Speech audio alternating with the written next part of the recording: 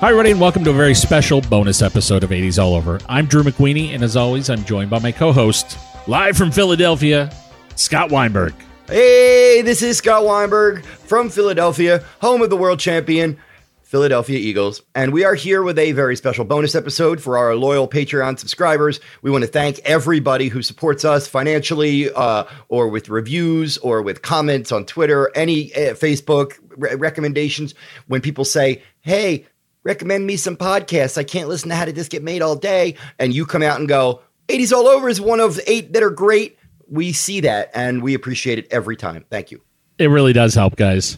In fact, one of you came up with the loose idea for today's episode. We're still fine-tuning it. You're going to hear some of that here on the air, but we liked it enough that we wanted to take it and run with it today.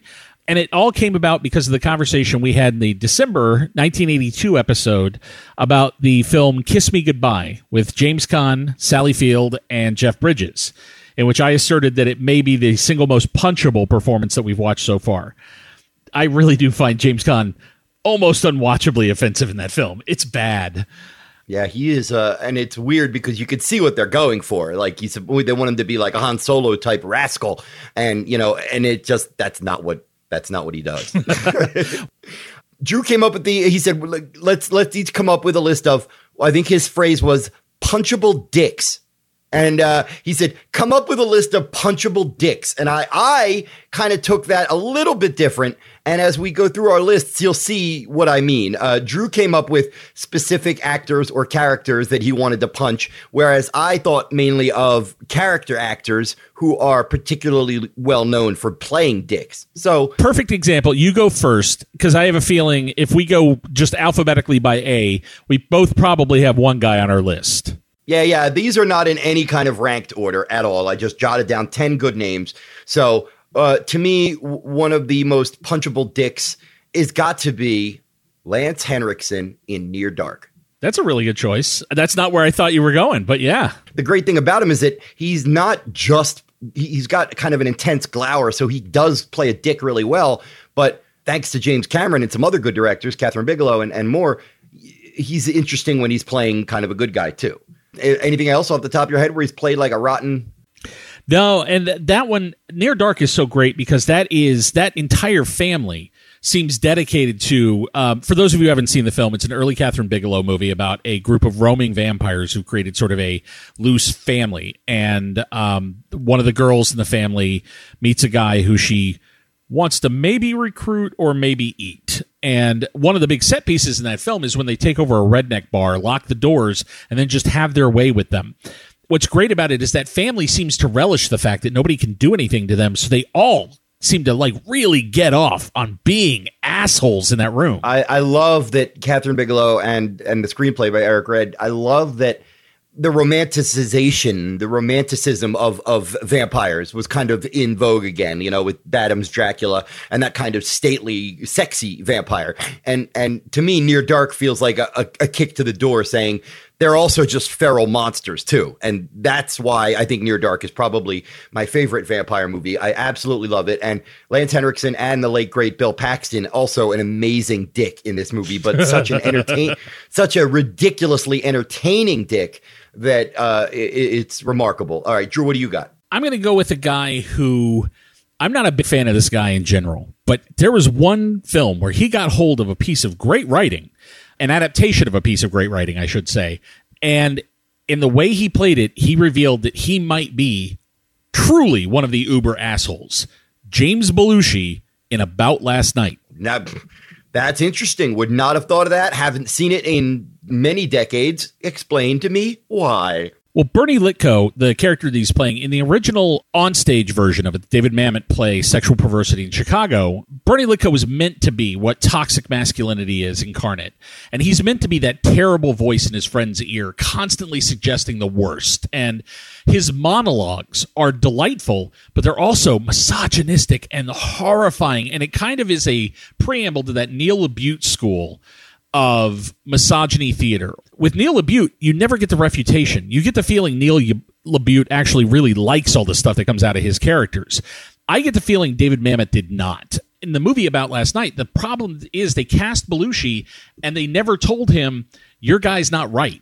So Belushi's playing it like he is the hero of the film, and every piece of advice he gives is solid gold, and it's directed that way too. So the movie really puts Bernie Litko as, you should listen to this guy. He's hilarious and awesome. That's interesting. I will think about that when I revisit the film. I didn't think much of it as a kid, but it's one of those movies that, like, it's about adults for adults. So maybe as a kid, the meat of that movie would have gone over my head. But I do look forward to revisiting About Last Night. Did you ever see the remake? I did. And it's funny, Kevin Hart plays the role there, and they handle it correctly, where I really feel like that movie spends a lot of time diffusing what that character says and what he does, and showing how there is a human being underneath that who's learning.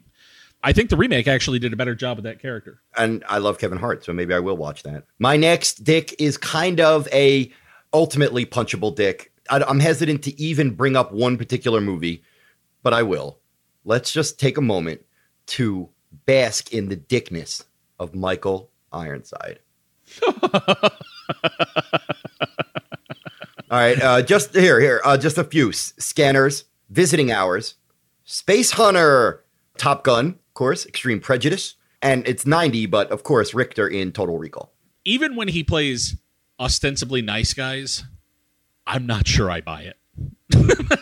Yeah, he's just got that face, it's like when your dad comes home from a long day at work and he looks really miserable, so you just kind of keep your mouth shut and you realize, oh no, he just always looks like that. Like he just has a grumpy demeanor, and I bet you he's a sweetheart, but man, he is an intense looking guy, and it's like, use what God gave you, and if you got that voice and those eyes and that glower, use it. And he is a great villain / dick / what you call it, what you will. I'm going to go ahead and give it to our Z entry for this, not alphabetical look at assholes from the 80s. I'm going to go ahead and go straight to Billy Zabka. Oh, good. All right, knock one off my list. There's a reason that Zabka is held up as sort of the prototypical 80s dick. Exactly. And Drew, there are so many. If you were to go through all the teen movies from the 80s, the Billy Zabka character, the look was almost iconic. He not only looked exactly like that character, but he embodied a certain version of it. I think the other great example would be James Spader in Pretty in Pink. But I think what Zabka does so perfectly is Zabka doesn't have the class thing going on. You get the feeling when James Spader is a dick, it's because James Spader thinks he's better than you. You get the feeling when Billy Zabka's being a dick, it's just because Billy Zabka's a dick deep down in his DNA and can't help it. He is born to be that guy. Yeah, I think he's underrated as an actor because... Oh, I do too. He's got that look. He's got the look, the waspy, sneery, snooty look. But he's really good in The Karate Kid at playing that. Oh, knowing how to play it is above and beyond how you look. It helps that he and Martin Kove in that movie feed off of each other. And Martin Kove is such a toxic piece of garbage at the top of that pyramid. He's a dick in Back to School as well, is he? Yeah, Zabka, and that's another great one. It's funny because I would find Robert Downey Jr. equally punchable in Back to School. Yeah. I think Robert Downey Jr. in that movie needs an iron bar to the head. He is a awful human being, just flittering around the edge of that film. And that's what he did so well for a little while. There was a period of time where Robert Downey Jr. was annoying. Yeah, and it was maybe professional. Yeah, maybe it was slightly charming annoying, but nowadays, 30-some years later, it's kind of just, you're annoying. The Karate Kid, Just One of the Guys, European Vacation, Back to School, and Karate Kid 2. And, of course, we are very excited to see Billy Zabka's return because the Karate Kid series is hitting YouTube soon. And that Daniel LaRusso and, what's his name? Johnny are reuniting as adversaries again. So I'm looking forward to that. It's pretty wild. This one's just too easy. I'll name the actor, and you say the first movie right off the top of your head. Ultimate Dick, Rutger Hauer. Well, Blade Runner. The Hitcher. The Hitcher, of course. Nighthawks. Yeah. Oh, he's great. Nighthawks. We've talked about that. Yep. No, he's excellent. And what's great is he understands the appeal of it. He understands how powerfully sexy it can be to be just a shit. And I think Hauer was one of those guys who channeled that really well.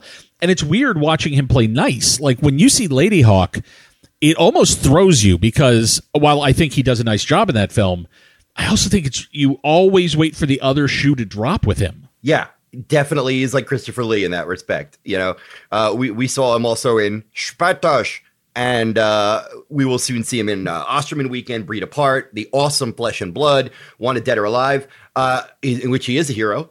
I love Rutger Hauer. I just love his look, his demeanor, and he's a fantastic actor. And like you said, he seems to get the psychology of a villain or a dick. He seems to understand a villain's motivations and a villain's viewpoint. Beyond that, he's just a great actor, and I'm thrilled that he's still busy. I mean, I love that he shows up in like freaking Batman, and that Valerian movie showed up in that. It's just, he's still cooking. All right, my next one. I can't remember many people that I sat in a theater wanting to punch more in the 80s who then turned out to be lovelier people in person than Miguel Ferrer in RoboCop. Oh, yeah. I'm so glad you chose him, because my next guy on the list was Kurtwood Smith from RoboCop. There you go. RoboCop is maybe one of the all-time Hall of Fame rabid dick movies, because you've got Ronnie Cox at the top of that. You've got Kurtwood Smith over there like a dog off a leash. And then you got Miguel Ferrer, who wants to be the biggest dick in the room, but can't quite manage it. And that is what's so wonderful about him is, and those aren't even the street level villains. Then there's like Emil and all those guys. You know, the movie is laden with great villains, and Miguel Ferrer is, like you said, he's just great, because the most interesting thing about that character is that he's upwardly mobile. That's something that we can all relate to, being in an elevator and saying, "Oh, if I get this report done, maybe I can get my promotion." And in most cases, that's an accountant or a salesperson who's worrying about that. But this is a guy who he wants to be a tycoon in the weapon field. Yeah, I know. It's a horrible, horrible version of social climbing. And for me, one of the great scenes in this movie is his bathroom confrontation with Ronnie Cox. Everything about it is a perfect sort of summary of the way power works, especially in the corporate world. And it is delightfully played. I think my favorite thing is watching the extras in the background get the fuck out of the room. Oh, man. He's so great in that. Kurtwood Smith seems to get the psychology of being a dick. How you doing? Bitches leave. Gee, Bobby. Bye. I mean, even in Dead Poet Society, where he's kind of a one-note father, there's something there. There's a little doubt behind the eyes. Even when he's being a dick, there's that little bit of humanity there. And he's a fantastic actor. Obviously, much more well-known now for playing the dad on that 70s show. But as far as the 80s jerks go, Kurtwood Smith is among my favorite. This character in this portrayal would have been loathsome anyway. But then the movie got reshot. The ending of the movie got reshot and tinkered with. And it went from a movie that would have bugged me, but that at least thematically would have worked, to a movie I find morally loathsome and skin-crawling. Michael Douglas in Fatal Attraction. Oh, good call. Okay. What a piece of shit. I have not seen it in a long time, but let me pose to you this question. Aside from the fact that he cheats on his lovely wife, and then the woman he cheats with throws her, kind of just, drops her, ignores her, uses her. Beyond that, what else makes him particularly a punchable dick? Here's what it is. And here's the trade that they made when they reshot the movie. The original movie, the way it was supposed to work was that after he confronts her towards the end of the film, she takes the knife that he uses to confront her and she kills herself. And she leaves enough of a trail that he ends up going to jail for murdering her because she got pregnant because of the affair. And it's her ultimate revenge. She realizes what she's not going to have and she sets him up and destroys him. Literally, the piece of opera they use throughout the entire film is about that. And there's this subtext that is clearly pointing towards that ending. Audiences weren't cool with the ending, so they went back, they reshot, and now the movie says, clearly, as you watch it, it's okay to have an affair. It's okay to sleep around on your wife. It's okay to ruin your family, as long as you and your wife kill the crazy bitch when you're finished. Because he gets everything back at the end of the movie. The end of the movie is, I'm with my wife, it's wonderful, we killed her, she's in a bathtub, we get everything back now, and she's dead. Why? Because you couldn't keep your dick in your pants. I remember when I first read about that original ending, I just thought, okay, movie might not have been as big of a hit with that ending, but if that was the ending, we would still be talking about that ending like we talk about Seven. Oh, yeah. Because it is such a it is such a morality play at that point. And look, I agree. People cheat every day.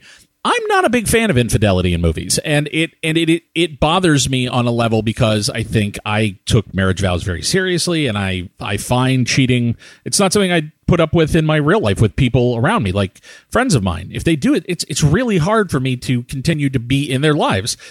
You watch movies in which lots of horrible things that you would never do happen. But the difference was I would have just walked away going, not for me. I don't like that kind of film. As opposed to what they made it, which became, I think, crazy. You know, and what's even weirder is that they just changed the ending. So if you were to like change it in the writing or change it in post-production, you'd say, okay, well, if we're going to give them an ostensibly happy ending, we need to write some scenes where he acknowledges what he did was wrong. He's punished. He is remorseful. And the movie never gives you that. So then to just give them she tips over into being a genuine monster for no reason. Yeah, it's a darkly happy ending when it should have just been a dark ending. Was that ever that was shot though, right? Oh yeah, and you can find it. It's out there. There's versions of that have been put together, and like I'm just saying thematically as a writer, that's the ending that fits. Is it a gut punch? Is it maybe bittersweet and tragic? Yeah, but that's the point. You know, like live by the dick, die by the dick, puncher. All right, good call. I will now go directly to an actor that you all know, even if you don't necessarily know his name. And that's my favorite thing about character actors is that you'll see them in 15, 20 movies and they're just fifth or sixth or eighth build. You don't remember or note their name. But I have to give it up for Clancy Brown. One of my very favorite lines, we're about to talk about this film in a couple of months, so I won't go too far into it, but one of my very favorite lines in his entire career is just two words in Bad Boys. And it's when he walks into the cell and there's that radio waiting on his bed, and he looks around and somebody says, hey, whose radio is that? And his whole response as he picks it up is, mine now. I love him. I love Bad Boys, the 1983 Sean Penn, Rick Rosenthal. I love it. I can't wait till we cover it again. I haven't seen it in 20 years, and I know I'm still going to like it because it's a great, interesting movie about young people in prison. It's really good. All right, so Clancy Brown, of course, is the Kurgan in Highlander. He was also in The Bride in 85. He was in Buckaroo Banzai. He was also in Extreme Prejudice. He's in a great movie in 88, Shoot to Kill. He's in Blue Steel in 89. Love Clancy Brown. You know, he's still to this day playing badasses. Great at villain, but can also do good guys. And I think his animated Lex Luthor is one of the best Lex Luthors that's ever been done anywhere. He's great. He's great in any medium. He's got a phenomenal. It's one of the common threads that you find among great actors, and is that they have great voices. All right, I just watched this one again with the boys the other night. These two guys I'm putting in here as a team because I would just put them side by side and just smack across both faces at once. Lenny and Squiggy. Fucking Corey Haim and Corey Feldman and the Lost Boys. Oh boy. That movie it holds up as far as being a very silly, popcorny, surfacey. It's fine. It's fine for what it is.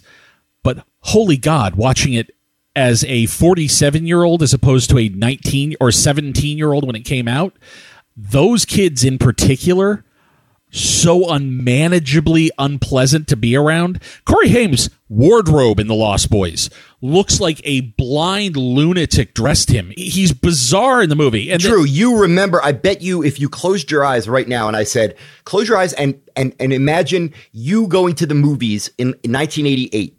You would see kids dressed like that. Oh, yeah. Oh, and I was one of them. And believe me, I was punchable in 1987. That's the thing. I look back at it and I now understand how it must have felt generationally to look at me at 17 and go, what the hell? What the hell? You know how you kind of had some an unexpectedly critical analysis of Gandhi, and did you ever? I'm getting somewhere with this, but did you worry that when you gave that opinion that you might get some feedback? I figure with some of these I'm going to get some heat just because they're beloved in various ways. So yeah. The reason I asked, Drew, is because That's me when we get to the Lost Boys. I'm terrified. I think that is fine. And you know what? You're probably going to be closer to where I am now than I was in 87. I'm terrified that we're going to cover the Lost Boys because at this point, again, I haven't seen it in probably 15 years, but if you would ask me right now, I'd say, yeah, it's kind of like a pretty TV commercial. It's a Joel Schumacher movie. You're not wrong. All right, but who knows? Maybe I'll once I revisit it, I'll be like, no, I was too hard on it last time. Maybe. Let's put it this way. At least you're not going to be my friend who couldn't get over the fact that the Echo and the Bunnymen cover of People Are Strange has 4 notes instead of 3 at the beginning. You know what you know what freaks when I think of the Lost Boys, you know what I think of? What?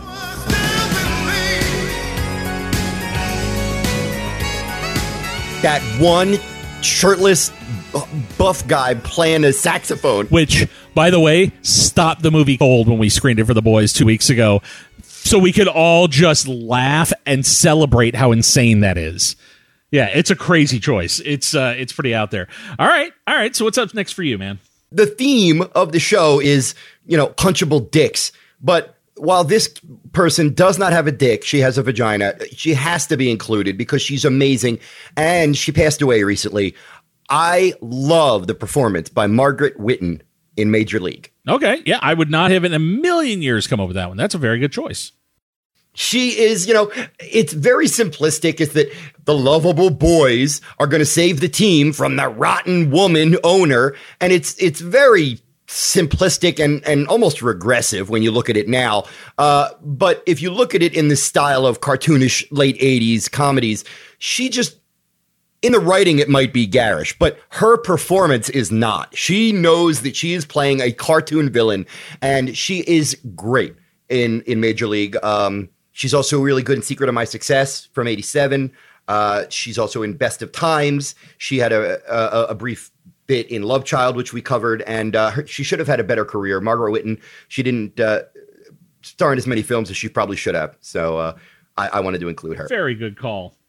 This guy probably has a number of films that I could put on this list, but if I were to narrow it down to one, I would have to say I have never wanted to punch Tom Cruise in the face more than I did watching Cocktail. Oh, beautiful. See, this works well. You went for a different angle of it could be anybody, including a Tom Cruise. Mine are more career-oriented dicks. We're going to talk about Tom Cruise and all the good that he did in the decade, and there's plenty. He's given lots of great performances. But wow, do I hate Cocktail. Yeah, dude, there are some movies that are just so, ephemeral. There's just and I've already been made fun for that's a premise, not a plot line, but that's Cocktail. What is Cocktail about, Drew? He's a bartender and he fucks. He's a bartender who wants to become a success financially somehow. That's all.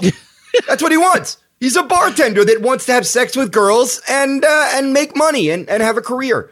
And, we got Brian Brown, who's also a ridiculous dick in this movie. It's such a weird film because it is so clearly a post-MTV explosion movie where the soundtrack was more important than the film. Everything about it feels like a package that they just drop people into after it was all made already.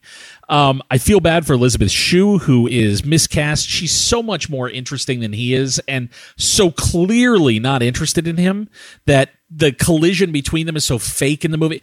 It is Smug turned up to 11. Whatever, if Nigel Tufnell was into Smug, this would be the one that goes to 11. It just, oh my God.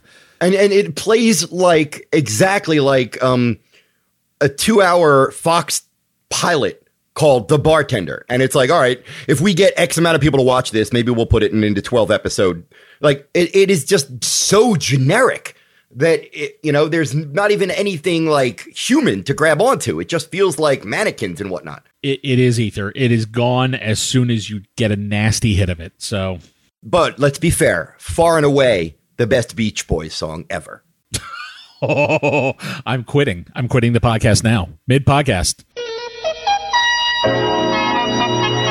That's how we're going to do our John sketch. I'm about to move on and grab one from you, and you're going to hate me, and we're going to talk for about 45 minutes about what a perfect, amazing, punchable dick is William Atherton. See, we can go from Atherton to Zabka on this episode. We've got it all. And you are right. There is nobody in the 80s who better embodied this than him. In Ghostbusters and Die Hard, if you just want to set those two performances up on a shelf, you've got the two perfect 80s antagonists. I'm sorry. Did you not say Real Genius? There you go. There's a third one. He's amazing. And we just revisited that one. He's amazing in that. And I recognize that guy now. There's a million with William Athertons. If you watch Tech News, that's him. Like, there's a million of him running around still. That's what I think is so great, is he got the ego that drives these people and understood exactly why they are who they are. When you watch Walter Peck, there's a little bit of Walter Peck that I understand, which is it's the Environmental Protection Agency, which in the 80s was a punchline. You were doing the worst work there was. And as a government agency, you were thought of as nothing. So he has a chip on his shoulder to begin with, and he's not wrong. The environment needed a lot of help in the 80s. But it's the attitude that comes with it that makes him so remarkable to watch. And if you didn't see it theatrical, if you weren't there in 84, the moment in the theater where Bill Murray points at him in the mayor's office and says, "Yes, it's true, Your Honor, this man has no dick," that was the biggest reaction I'd ever heard in a movie theater. People blew up, man. They blew up. Bill Atherton got his start on Steven Spielberg's first feature, and he does not play a dick. He co-stars with Goldie Hawn in The Sugarland Express, and he's really good. I honestly wish that had changed his career, because it's a romantic lead. And that movie has that scene where he shows her the Roadrunner cartoon and then does the voices for her because they can't hear the drive-in. And it's one of the sweetest moments I've ever seen between two characters, where it's somebody identifying a need in somebody else and just helping them. And he's so beautiful in it. And the thing is, his 80s output was just Ghostbusters, Real Genius, No Mercy, and Die Hard. I'm not looking forward to the Richard Gere film again, but William Atherton, God bless you. Great 80s punchable dick. Can we get real for just a sec? Because I actually heard one of the reasons that his career didn't go the way he wanted to, and it breaks my heart a little. I think we're in a much better place now, but it's a real testament to the fact that the industry has changed. After Sugarland Express, he couldn't get that kind of role again, and it was because William Atherton was a gay actor. And there was this weird pushback against him playing any kind of leads. It's funny. Not only have I never thought of him as his sexuality at all, but this goes to show you how little that matters. I did not know until right now. But it was the casting directors, unfortunately. It was that weird thing where they got it in their head that you could only cast him certain ways and that you couldn't make him a lead because leads have to be romantic and leads have to do... And I'm so glad we've gotten past that in casting, because I really do think at this point it doesn't matter in casting. But I think a guy like that, Atherton, you look at how good he was at everything he did. While I love the fact that he was such a phenomenal 80s dick, I kind of mourn a little bit that we didn't get some range from him, because I know he was more than capable of it. Okay, I'm going to go now with an all-timer, and it is impossible to look around the world right now and not see the influence and the long shadow cast by Thomas F. Wilson in specifically Back to the Future Part 2. I think he's one of the great performers. Yeah, one of the great performances of the 80s is Biff in the first Back to the Future. But the second one is where they let him off the leash to see how much he could do. And, oh my God, he can do everything. He's so good. This guy, he could have had... I know he's had a fine career, but I don't understand why he didn't blow up like a character actor who does 3 movies a year. God, so funny. So good at what he does. And honestly, watching him become all the different Biffs and watching how carefully he navigated, like the old Biff, the young Biff, the alternate Biff, the Western Biff, this Biff, it's remarkable work. And I think really he's one of the things that makes Back to the Future hold together. Like you could have as good a chemistry as you wanted between Marty and Doc, but without Biff to really drive that series, he has to be funny because it's a comedy, but he also has to be legitimately intimidating. Because if he's not, and if he's just a joke of a bully, then like the punch at the end has no impact. It means nothing. Dude, and how scary is he in the car with Leah Thompson? He's scary in that moment. Yeah, and Zemeckis shoots that really well because she looks like a shrinking violet and he looks like a freaking. That's his worst moment, and then he gets beat down. And yeah, he's great at being. And there's all the little details, like why don't you make like a screen or why don't you make like a screen door on a battleship and leave? Like he's so bad at those jokes and he mangles them so well. Like that is what I love about Biff as well. It's hard to play stupid, and it's hard to play stupid if you're smart and not make it look like you're putting it on, and he plays it perfectly. I'm not even going to say this actor's name. I'm just going to name a couple of movies. How's that? Trading Places, Mr. Beaks, The Breakfast Club, The Principal. Yep. Yeah. Ladies and gentlemen, the late great Paul Gleason. Yeah. Also on the list that I made, and just inarguable. Guy was so good. We already had one of the best dicks ever in William Atherton as the reporter, but most people will know that Paul Gleason played the horrible Deputy Police Chief Dwayne Robinson in Die Hard. And he is phenomenal in Die Hard. He's phenomenal in Breakfast Club.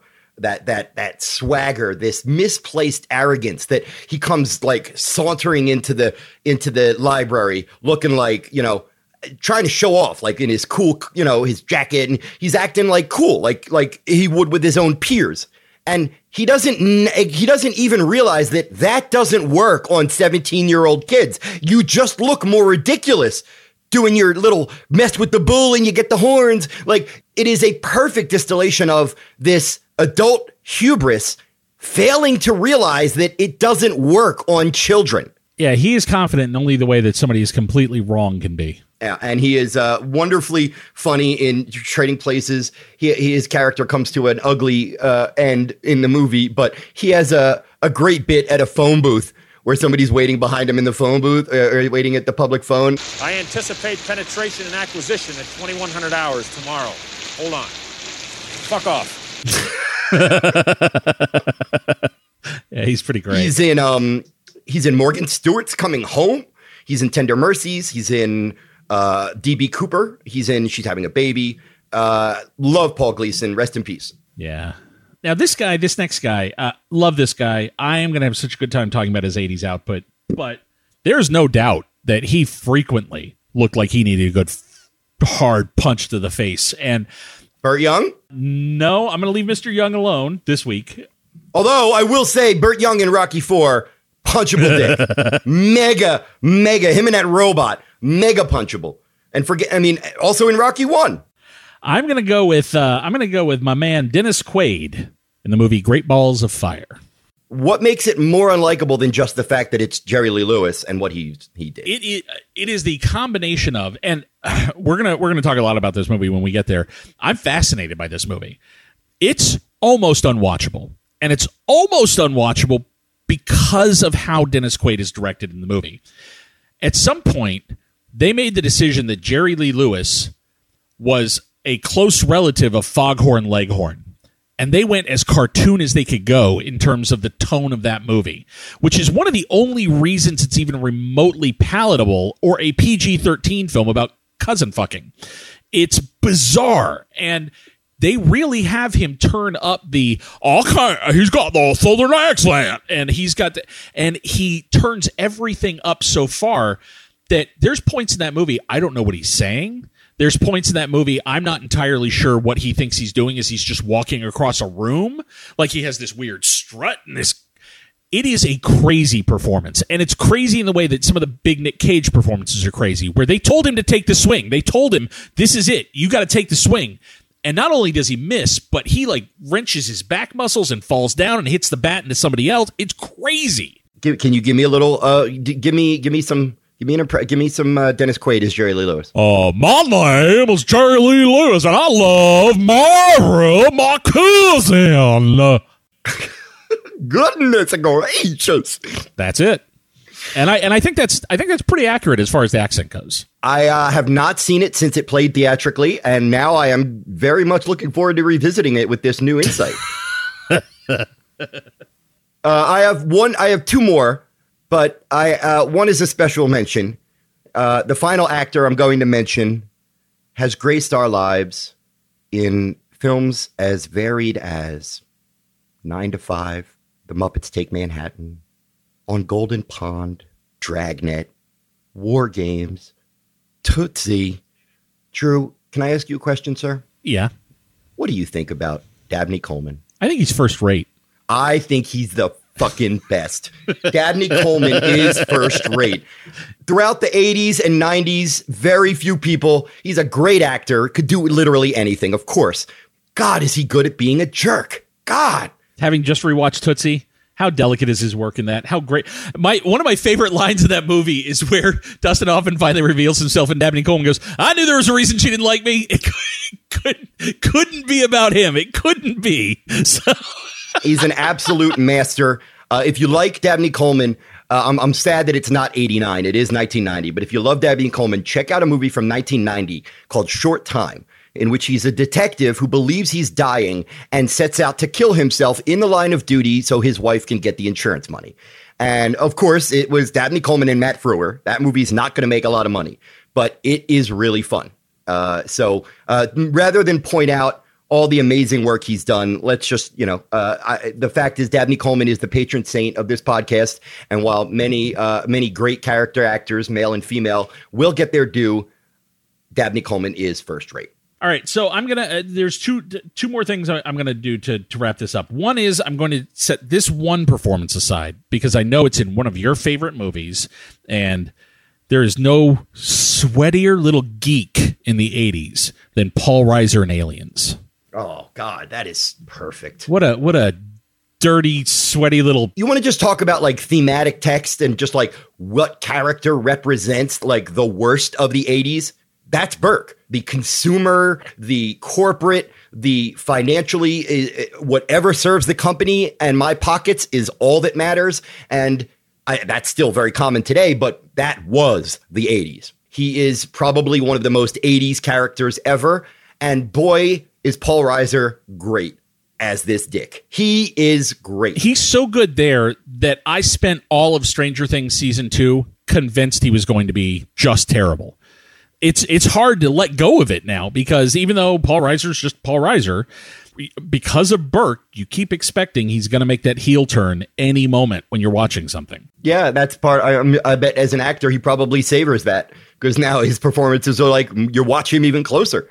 But yeah, he's obviously known as stand-up, sitcom, likable, very affable character actor. But he, James Cameron or whoever decided that he was the guy to play the corporate turncoat, that was a master genius stroke because boy, is Paul Reiser great in that movie.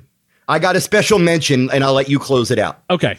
I would like to send a special punchable dick honorable mention to the dead John Derek. There are very few people who simply by directing make you want to punch them, but yeah, that's probably it. I'm gonna just run down a couple here of movie stars who I don't necessarily hate the movie star, but these are the performances in the 80s where if you asked me, I would punch the character as hard as I could. Arthur 2 on the Rocks, Dudley Moore. And punching is too good for him. And it's specifically Arthur 2. I'm not crazy about him in Arthur, but Arthur 2, oh my God. No, in Arthur, he's a selfish asshole who learns to be a little bit of a better person. And Arthur 2 is one of those sequels that is a literal betrayal of the first movie. It's not a continuation. It's not a new conflict. It's a literal betrayal. It's garbage, but we'll get to that soon. That's a good National Lampoon's European Vacation, Chevy Chase. Okay, interesting. Yeah. So here's my theory. First Vacation, Third Vacation, they're great films because the Griswolds are victims. They are victims of circumstance and Clark's enthusiasm. That's it. They are victims. In the second film, they destroy Europe. They are the monsters that we unleash on Europe. I hate them in the second film. I hate the Griswolds and I hate everything about them. That's certainly fair.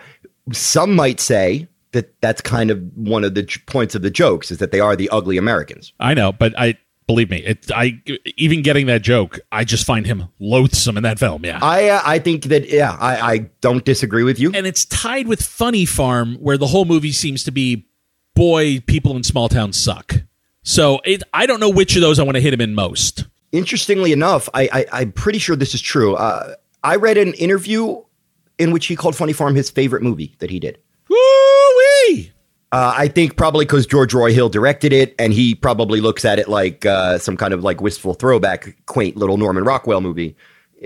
We'll get to Funny Farm later. Wow. All right, who else you got? I got two more. Judd Nelson, eminently punchable. In The Breakfast Club. But I think the two movies, you know what? Not in The Breakfast Club. As much as I think Bender brings it up, you see what's underneath Bender in that movie. Okay, yeah. I don't know if it's Making the Grade or From the Hip, Oh, wow. but one of those two, he is the most obnoxious human being ever born.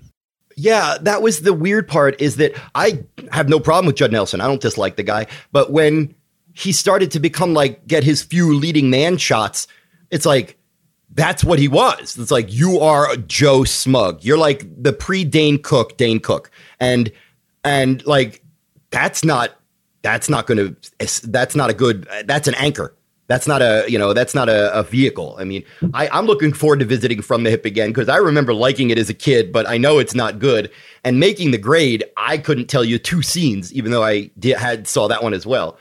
There's a whole rash of those DEG group, the De Laurentiis group movies, like From the Hip or The Bedroom Window, or that I'm really curious to see again. Oh, Bedroom Window is good, because I think I've only seen most of those once, and I'm curious to revisit some of them. All right, and my final movie star, and we just talked about this guy last week. Clearly, we both love him. Clearly, we love many of the things he did, but I would say that the moment in the 80s where Eddie Murphy started to curdle was Beverly Hills Cop 2, where Axel basically spends the entire movie begging you to hit him in the face.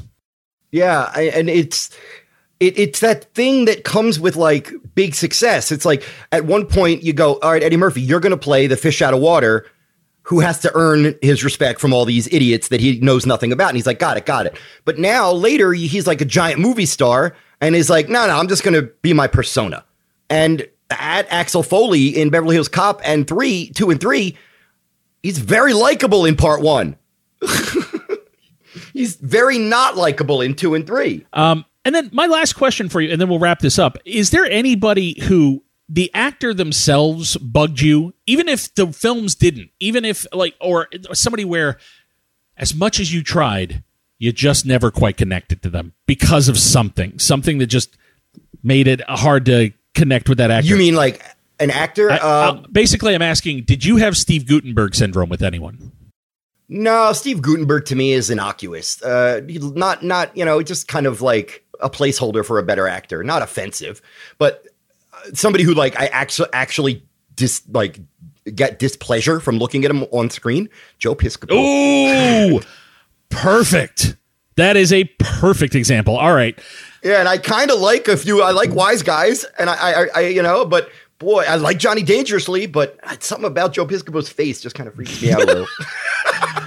All right. Well, 2 guests we will not be having on the podcast anytime soon, but thank you guys. As always, I love this suggestion. Thank you. Stuff like this is great for bonus episodes when you give us something to kind of riff on and play with. And this was a really good, easy suggestion because there's so many of these great performances that we can talk about. As always, everything you do to rank and review and help get the word out about the podcast helps us. Please take the time to share the podcast with one new person this coming week. It makes all the difference in the world. Thank you so much for listening. Thank you for listening to the regular episodes, and double thanks if you are a Patreon subscriber.